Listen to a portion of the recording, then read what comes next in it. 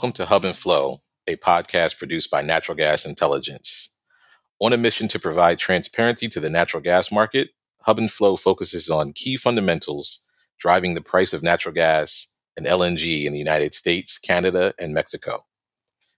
Natural Gas Intelligence, or NGI, is a subscription-based price reporting agency, which means we provide trusted and independent natural gas pricing and news for the North American market. On January 26th, the Biden administration announced that the Department of Energy would be pausing all non-free trade agreement permit considerations while it reviews its process for export projects. This could mean a new regulatory world for project developers whenever that process ends.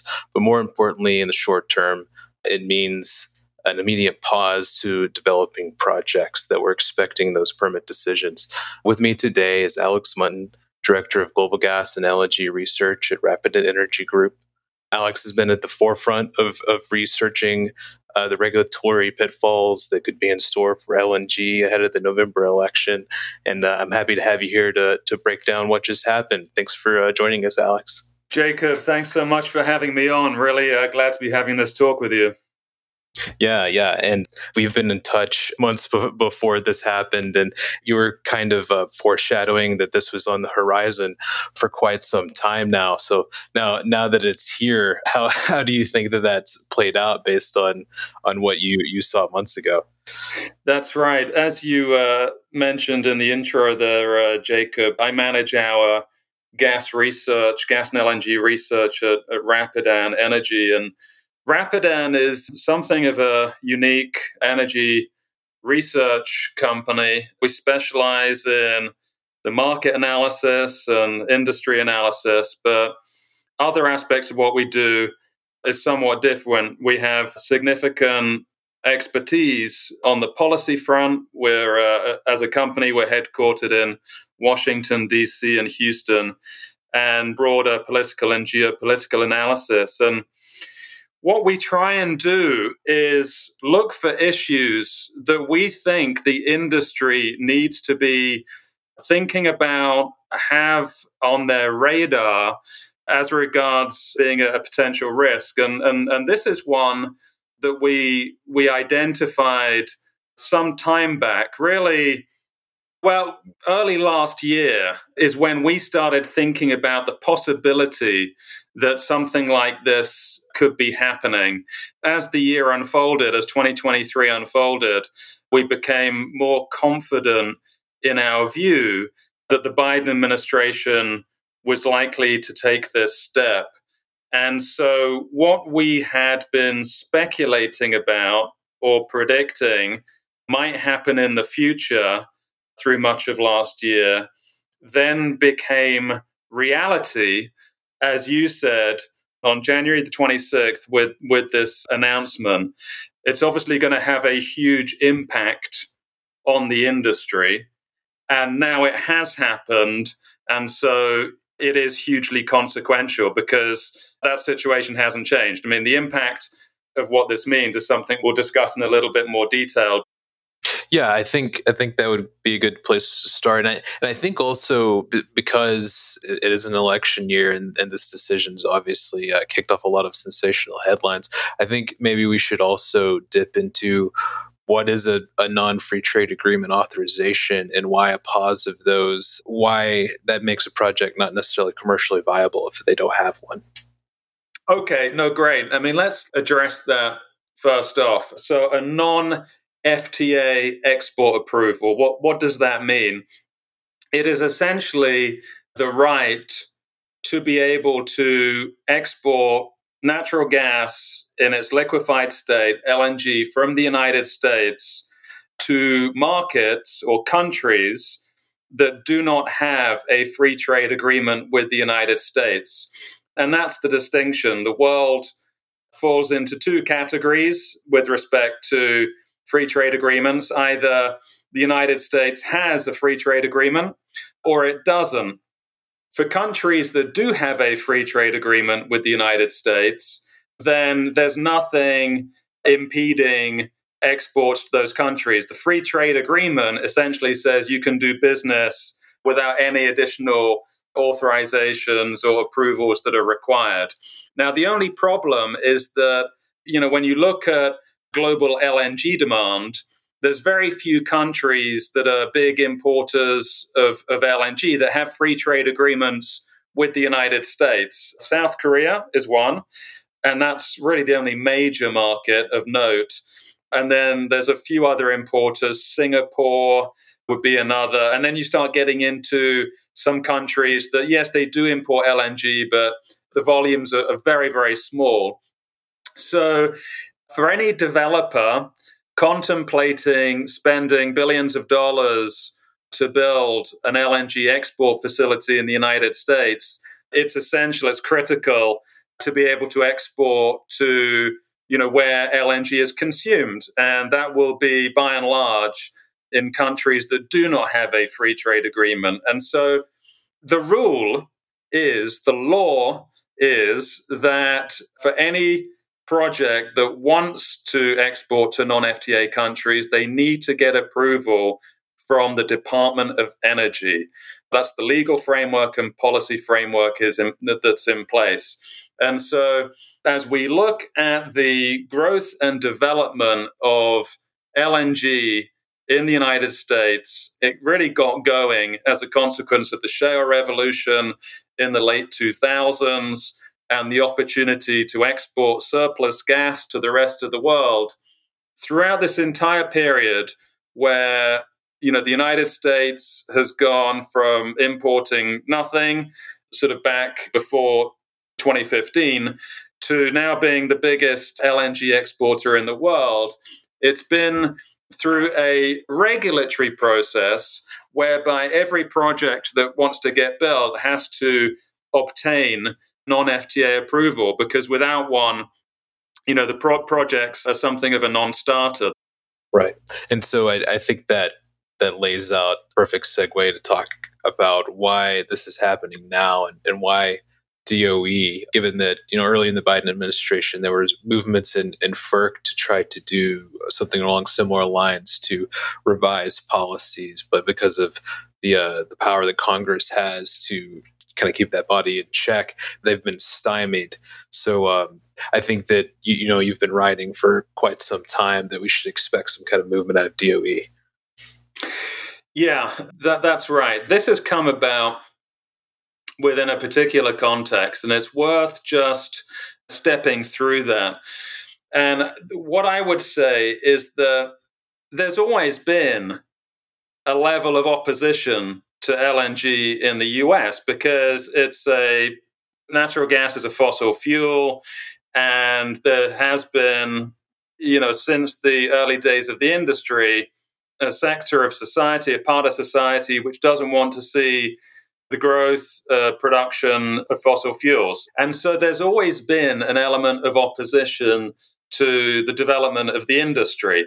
It's been very public. I mean, you have organizations such as the Sierra Club, environmental, non-governmental organizations that try to prevent projects getting built. And that creates, to some extent, a healthy degree of pressure on the projects and the regulators to make sure that the projects do meet minimum environmental standards. And there is a very rigorous environmental process that all projects have to go through. And this is your reference to the Federal Energy Regulatory Commission, or FERC, that approves projects to, gives them their permit to construct the facility. So it's the site-specific construction authorization that is approved through FERC. And that is a very substantial, detailed, rigorous process that involves environmental impact statements.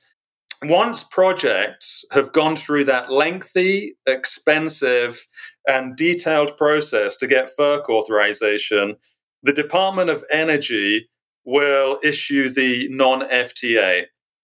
From the standpoint being that there's never been a refusal or a rejection of a non-FTA permit once projects have gone through the FERC process. And from the environmentalist standpoint, they've channeled all of their opposition around FERC. And that has, in many instances, slowed the process down, imposed more scrutiny on certain projects. But there's been a lot that's been approved. Now, since the Biden administration came in to power, there weren't really a lot of pending approvals on the docket. There'd been a lot that had been approved under the Obama administration and the Trump administration, and a lot of that had been developed and was being developed. But there were some more sort of projects planned, but they were sort of in the relatively early stages. So this wasn't an issue that was front and center for the Biden administration, but it slowly started creeping up as projects made their way through the FERC process, and then they came to the DOE's desk. And with the way in which Biden was elected, very much on a sort of pro-climate platform, this was an opportunity for the environmental opposition to LNG to switch focus and channel more of their efforts on the issues around the non-FTA approval, which is very much a White House decision. It's part of the executive. And so that was very interesting because we hadn't seen this sort of shift in strategy before. And it became very notable through the course of last year within the context of what I was saying, that for the first 2 years of the Biden administration, there really weren't too many decisions pending. There were a handful of decisions on LNG and non-FTA authorizations, but they weren't necessarily for brand new projects. There's a variety of decisions, pertaining to increases in what had previously been authorized on earlier projects, or other instances, projects coming that have previously been approved and coming back to the Biden administration for a second look. But there weren't that many new projects pending. And so that's why the issue was sort of under the radar for a little while, and then started to become a big issue as more of these decisions started coming to the DOE's desk. And that really started happening last year. And so how long do you think that this potential freeze, this review process could last? Well, it's going to last until the election because that's, the number one driver of this decision. I think it's worth just sort of thinking through or talking through a little bit the lead up to this decision. And I started in the last answer, but I think it's important. There are 5 very significant elements of what has culminated in the pause announcement. There's 5 elements, and I'll just go through those. So first of all, the campaign against LNG. I said it's always been a factor. It's nothing new. It's gone through periods where it's been a bit louder and quieter. But there were kind of 3 elements of this campaign over the last 6 months which have been quite distinctive. The first one, and I've already mentioned it, is that it was targeted at the Department of Energy, very clearly targeted at the Department of Energy, which, as I said, sits within the administration. Secretary of Energy, Jennifer Granholm, appointed by the executive. Whereas before there was a lot of focus on FERC. This was going to be focused on the Department of Energy. That's number one.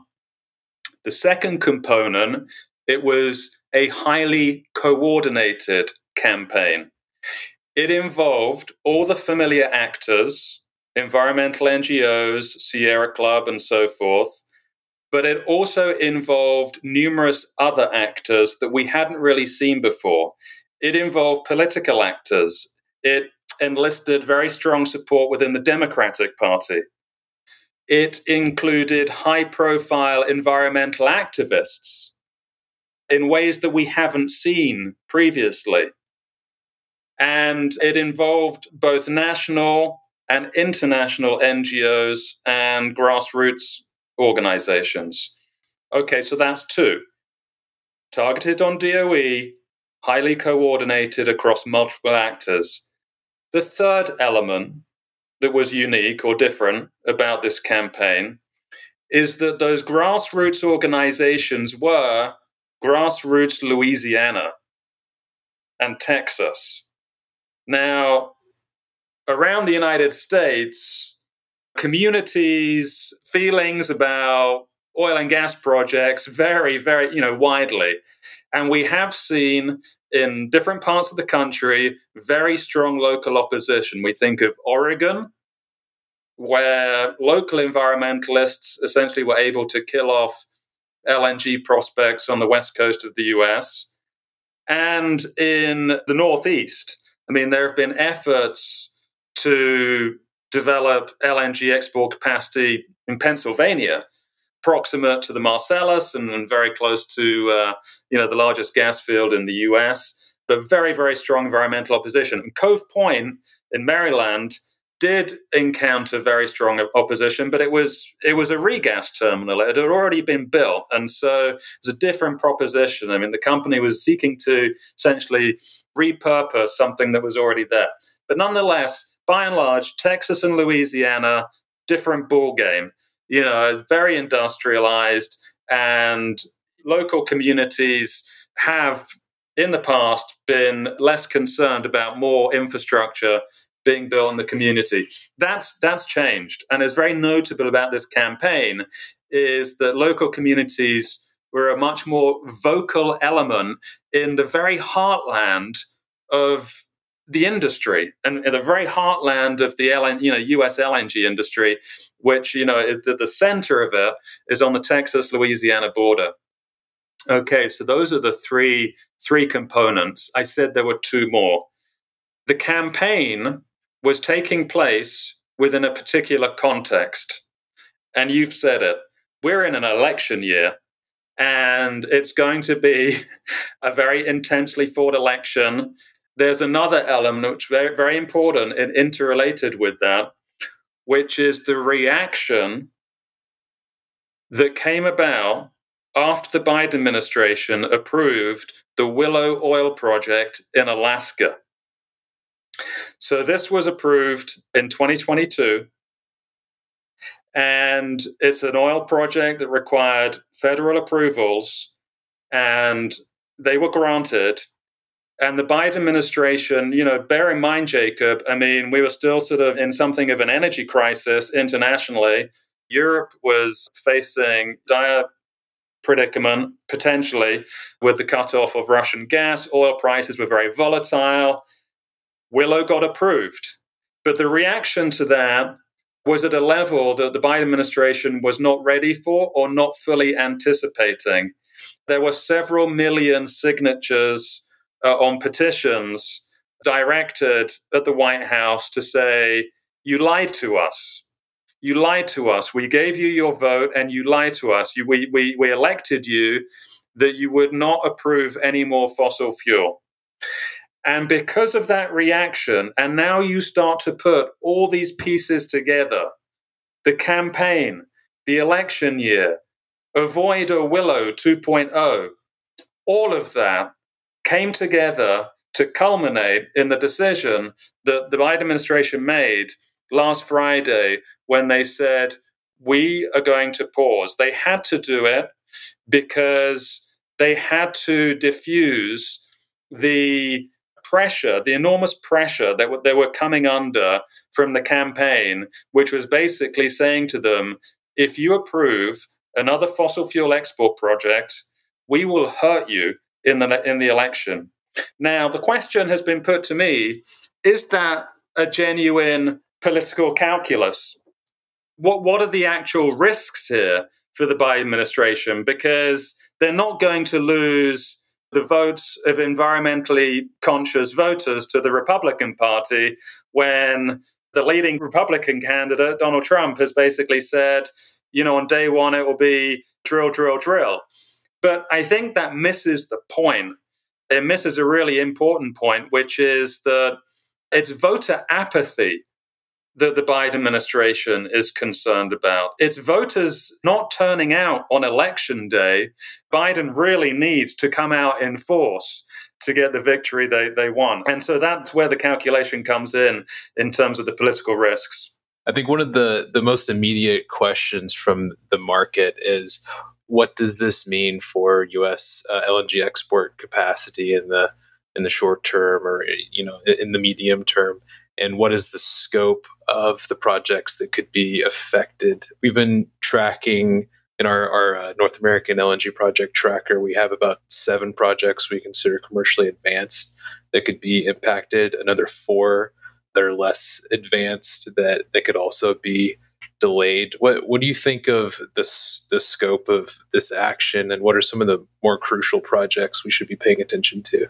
There's an element of this with respect to the impact, which is very clear and unambiguous.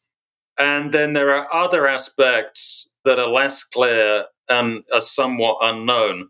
So it's maybe worth just thinking about the issues that kind of fall on one side of those or the other. So what is certain about this? Let's start there. We can say with certainty that this doesn't have any immediate impact on US LNG exports. This is not a ban on US LNG exports. It doesn't have any immediate impact on global security of supply because it affects projects that wanted to start construction but haven't yet started construction. And, any of these projects are a sort of minimum 3 to 4 year construction time. So even if one of the affected projects were to start construction today, the LNG wouldn't be available until, several years from now, late 27, 2028, that sort of time frame. We'll look at those projects, but just to continue on that point. So it doesn't affect currently producing and exporting projects. It doesn't affect all the capacity that is currently under construction in the US. And there is a significant amount of new capacity under construction on projects that took FID. Think about Golden Pass, February 2019, the Venture Global's Plaquemines and Cheniere's Corpus Stage 3. That was in 2022. So all of those projects have been under construction for quite some time. And then the 2 FIDs that happened last year, Port Arthur and Rio Grande LNG. So all of that is under construction, some of it well under construction, and will start coming online within the next year or so. And when you add it all up, it's close to 80 million tons per annum of new capacity. So the Biden administration's pause doesn't affect the 90 million tons per annum of currently online capacity across the 7 terminals. It doesn't affect the 5 new projects. And so US LNG is still on its way to growing from where we are today at about 90, just under, to somewhere close to 170 by the end of this decade. And that ramp up will start occurring from early next year over the subsequent few years. Now, we can also be certain about the projects that this does impact.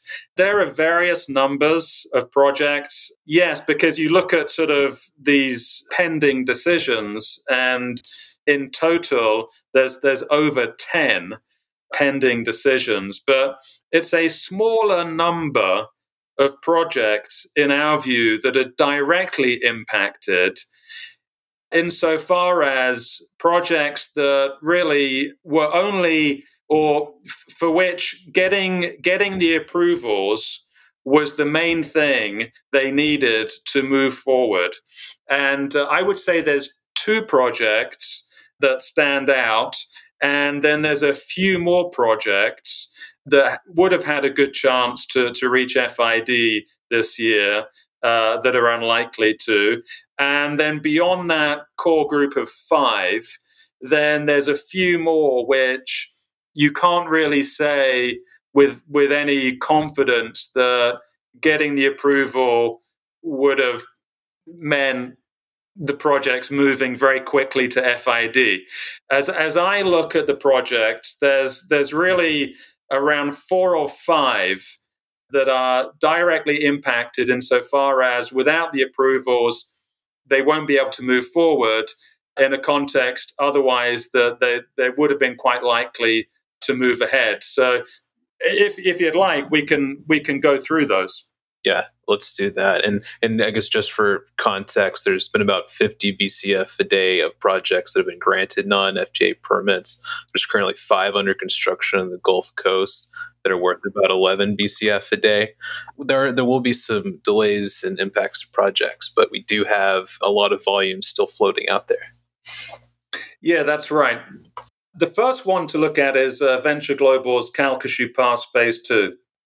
And actually, as I mentioned there, I'm sort of thinking back to the elements of the anti-LNG campaign that I detailed in some of my earlier comments. Remember, I said there were kind of three significant features of the campaign. I said it was very focused on the DOE, it was highly coordinated, and it enlisted grassroots organizations from the Louisiana area for the first time. There's actually one more that I didn't mention that I'll mention now. It was highly targeted around Venture Global's Calcasieu Pass Phase 2 in a way that we've never seen before in terms of opposition to LNG. Opposition to LNG in the US has always been broadly against the industry. Where there is opposition, it doesn't target necessarily one project above the other. It's just a sort of constant background level of pressure from organizations that don't want to see, more LNG get built in the US. However, the campaign over the last 6 months, an unusual feature has been very focused on Calcasieu Pass Phase 2. This has been really the target of the campaign, the sharp end of their campaign. They've chosen it. They've chosen it strategically. And one of the reasons, or the reason, that it's been targeted and chosen specifically, it is because it is by far the most commercially advanced project, large-scale project, planned in the US. And that shows a level of sophistication in the campaign, which is noteworthy, because the campaign was sufficiently knowledgeable and aware of the characteristics of the different projects that are planned and out there to be able to say that this is the one we need above all others to try and stop in its tracks. And that's because Venture Global has been very successful in emerging as a significant new player in US LNG. It built its first project at Calcasieu Pass in Louisiana. It was completed in 2022. That started up. It has another big project also in Louisiana on the east side of the state at Plaquemines. That's under construction. Altogether, there's about 30 million tons that Venture Global has built or is building. Calcasieu Pass Phase 2 is its next project, another 20 million tons of planned capacity, and the project had been making very significant progress. It's announced almost 10 million tons of SPAs to a variety of what you might call top-tier international buyers, which is exactly what the lenders and investors want to see. They want to see, high credit-worthy buyers that de-risk the project. The project was very, very likely to move quickly to FID once it got its approvals. Venture Global has a very strong track record in bringing together project financing that it needs to make a final investment decision. So it was the approvals. That was the thing that was outstanding. It was making its way last year through the FERC process. It completed its FERC completed the final environmental impact statement in July. and was granted a positive FEIS. Essentially, FERC staff concluded, yes, there would be some impacts, but not significant that couldn't be addressed, but overall a positive FEIS, which meant that FERC staff were saying, we have no problem in this project going ahead. We think it meets the environmental standards that we want to see, enabling the Commission to make a positive decision to approve the project. What that meant was that the FERC decision was scheduled for October last year. And so that's where the campaign really started building up and focusing a lot of its attention on CP2, putting a lot of pressure on FERC, because as we said at the beginning of the conversation, as soon as FERC has approved a project, it immediately goes to the Department of Energy for the non-FTA. So this is the two final steps that CP2 needed was FERC approval and then DOE. Now, because the DOE has made this, announced the pause, it's going to be very interesting to see whether FERC actually continues to delay approval of CP2, because they've been delaying since October. They've been waiting, seemingly not comfortable making a decision, given the political context. But it'd be very interesting to see what happens. My sense is that the FERC Commission will want to continue to take its time, maybe thinking that while the pause is in place, the project can't move forward anyway, and therefore why would we want to make a controversial decision ourselves, given the sort of overriding pause moratorium sort of slows things down or stops things temporarily anyway. But we don't know. So that's one of the unknowns. But nonetheless, CP2 would most likely have reached FID by now if those approvals had already been forthcoming. And then we can start to look at a few other projects. Cheniere's expansion at Corpus Christi Stage 3, it's much smaller. It's only 2 mid-scale trains, about 3 million tons combined. That also would have had a very good chance of proceeding to construction. And then there's a few more where there's less certainty in terms of how quickly they would have been able to move forward, because more progress would otherwise have been needed on the marketing side or on the EPC side. But nonetheless, it's very clear that these other projects that I'm going to mention are impacted by the pause. They needed their non-FTA. They're not going to be getting one until this pause is listed. And I'll just mention those three. There's Commonwealth LNG in Louisiana. There's Port Arthur Phase 2 in Texas. And there's Saguaro LNG in West Mexico. And that's very interesting that it's in West Mexico, because by virtue of the fact that Mexico Pacific wants to supply that project with feed gas from the Permian Basin, any project in neighboring countries, whether it's Canada or Mexico, that wants to export U.S. gas through a neighboring country still has to get non-FTA approval.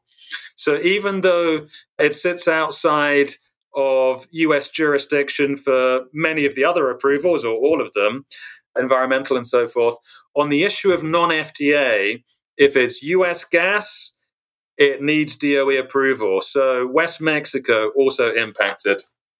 And so what do you think also about Lake Charles? I think you could consider them kind of the test run to this new scrutiny at DOE. They were denied an extension of their authorization because they didn't commence exports 7 years after their original, and now they've gotten back in line.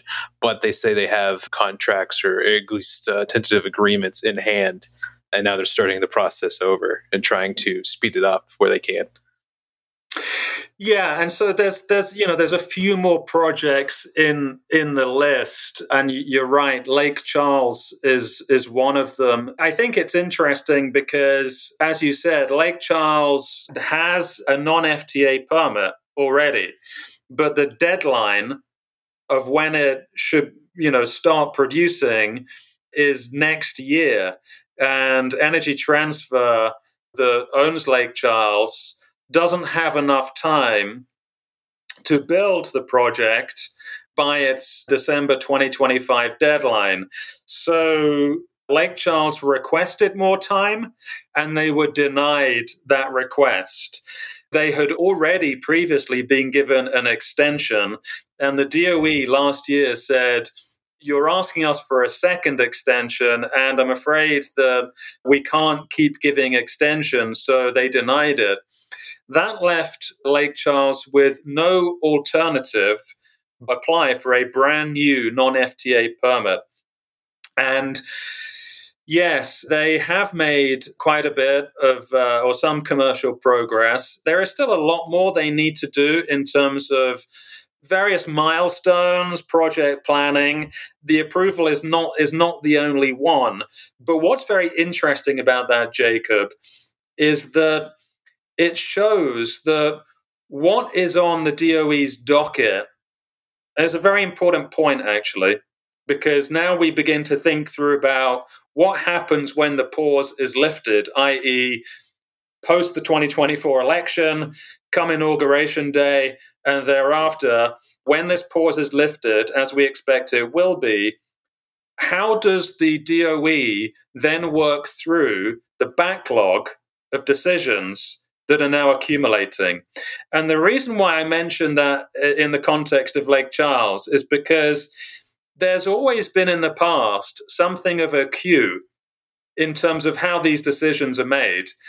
And it's always because there was only one kind of approval. It was for a new project that had gone through the same process. They'd all gone through the same process. They apply for FERC. I explained it right at the top of the call. Go through FERC, get that, go to DOE, get your non-FTA. Okay, you're fully permitted. And sort of queue, as projects made their way sequentially through FERC, they then made their way sequentially through the non-FTA approval process. And so the queue, such that there was one or has been one, is all the projects that the first one to go through FERC then became the first one to get their non-FTA. And that's what we saw happening. Now what you have in the DOE's backlog is some of those like traditional, so to speak, decisions pending. They're new projects. There's Commonwealth, there's Port Arthur Phase 2. They've gone through FERC, they've got that. Now they're just waiting for the non-FTA. But then you have projects that have reapplied because they ran out of time on their original permit, and that would be Lake Charles and Magnolia. So, what should go first? I mean, what needs to be reviewed first? And if the DOE, after their studies, are going to come back and say, we need to sort of cap the ultimate amount of export that we authorize, where does that leave projects in these sort of different categories? And then there's a third category, which is Mexico, which is outside of the FERC process entirely. So, they're not really in that kind of queue to start with. So I think that's what makes this quite complex. And that's one of the unknowns about when the pause will lifted, what will we see happen in terms of the projects that are focused on first? And I mean, I think that brings up what I think is a valid point. Do you think it's fair to say that there's been a lot of criticism that this is the worst possible time to quote unquote play politics with these exports, given the context of the war in Ukraine and the natural gas supply crunch that has happened after that, and that you're potentially skewing the supply? But is this decision critical to these projects? Because we've already seen a slowdown in FIDs. We've already seen a number of projects that for almost a decade haven't been able to move forward. And there is a lot of already approved volumes out there that have no contracts. Yeah, and you raise an excellent question, and I think it's the big question about how does this play out. And I think what is critical to note is how the Biden administration framed the pause, how it framed the pause, the basis upon which the pause decision was made. It's absolutely critical to acknowledge the reasons that were given. And it wasn't just climate or environmental concerns broadly. There were two other very important reasons that were given and that are essential to thinking about how this issue might evolve and how much is riding for the industry on whether we see Biden reelected or Trump elected. And so what are those two other reasons that the Biden administration gave? Well, number one is that, let's go through the three. First one, climate. Yeah, we get that. Big environmental concern, climate change, transition away from fossil fuel, big election issue, fine, done, climate. Second one, domestic economy. How does this impact the US consumer? How does it impact energy prices for ordinary people or manufacturers or local industry? That's a very significant part of the study that the Biden administration are saying they want to look at. It's been looked at in the past. 2018 was the last time that detailed analysis was done on the market impacts of US LNG. US LNG is now sort of moving its way to becoming 25 BCF a day of gas demand in the US market. And, when all the under construction capacity is online. So that's an important one. That in itself will create opportunities to put LNG under more scrutiny in terms of its impact. And then the third one, this is major. The IEA, in its 2023 World Energy Outlook, said this: the world doesn't need any more LNG. They said the gas demand is going to peak within the next decade or so. LNG demand will also peak within the forecast period. The IEA said that there is enough LNG capacity on stream and under construction to meet global LNG demand until 2040.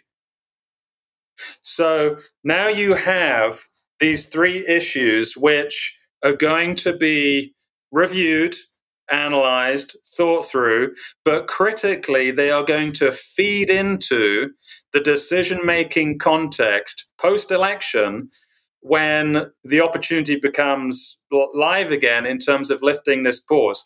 The difference between a Biden win and a Trump win is very significant on this issue. Right. Well, I think that this has been a great conversation. We've tried to break down the edges of the issue, and I think we'll have more to talk about in the near future. As I can imagine, this is only going to heat up as we get towards November. Absolutely. Yeah. So thank you again for joining me. And if you're interested in this topic, make sure to reach out to Alex and look at all the great analysis that Rapidan has put out there, and check back with NGI's content, where hopefully we'll be featuring Alex again in the months to come. So thank you guys so much for joining another episode of the Hub and Flow podcast. Thanks a lot, Jacob. Dependable data drives informed business decisions. Trust NGI to provide your natural gas and LNG data for North America. If your business requires daily, weekly, or bid-week pricing data, forward curves, or flow data, NGI has a reliable product suite to support you. Visit natgasintel.com/services to understand what we have to offer and how we can help you and your business today.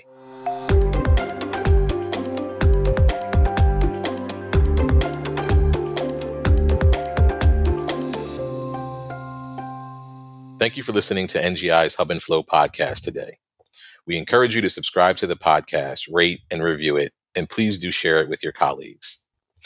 A trusted provider of natural gas news, data, and pricing information for North America, NGI offers subscription-based products. Please visit natgasintel.com if you are interested in NGI and our services. If you would like to dive deeper into this subject, additional resources are available on our website as well. Just visit natgasintel.com and click on the resources tab to find the podcast page.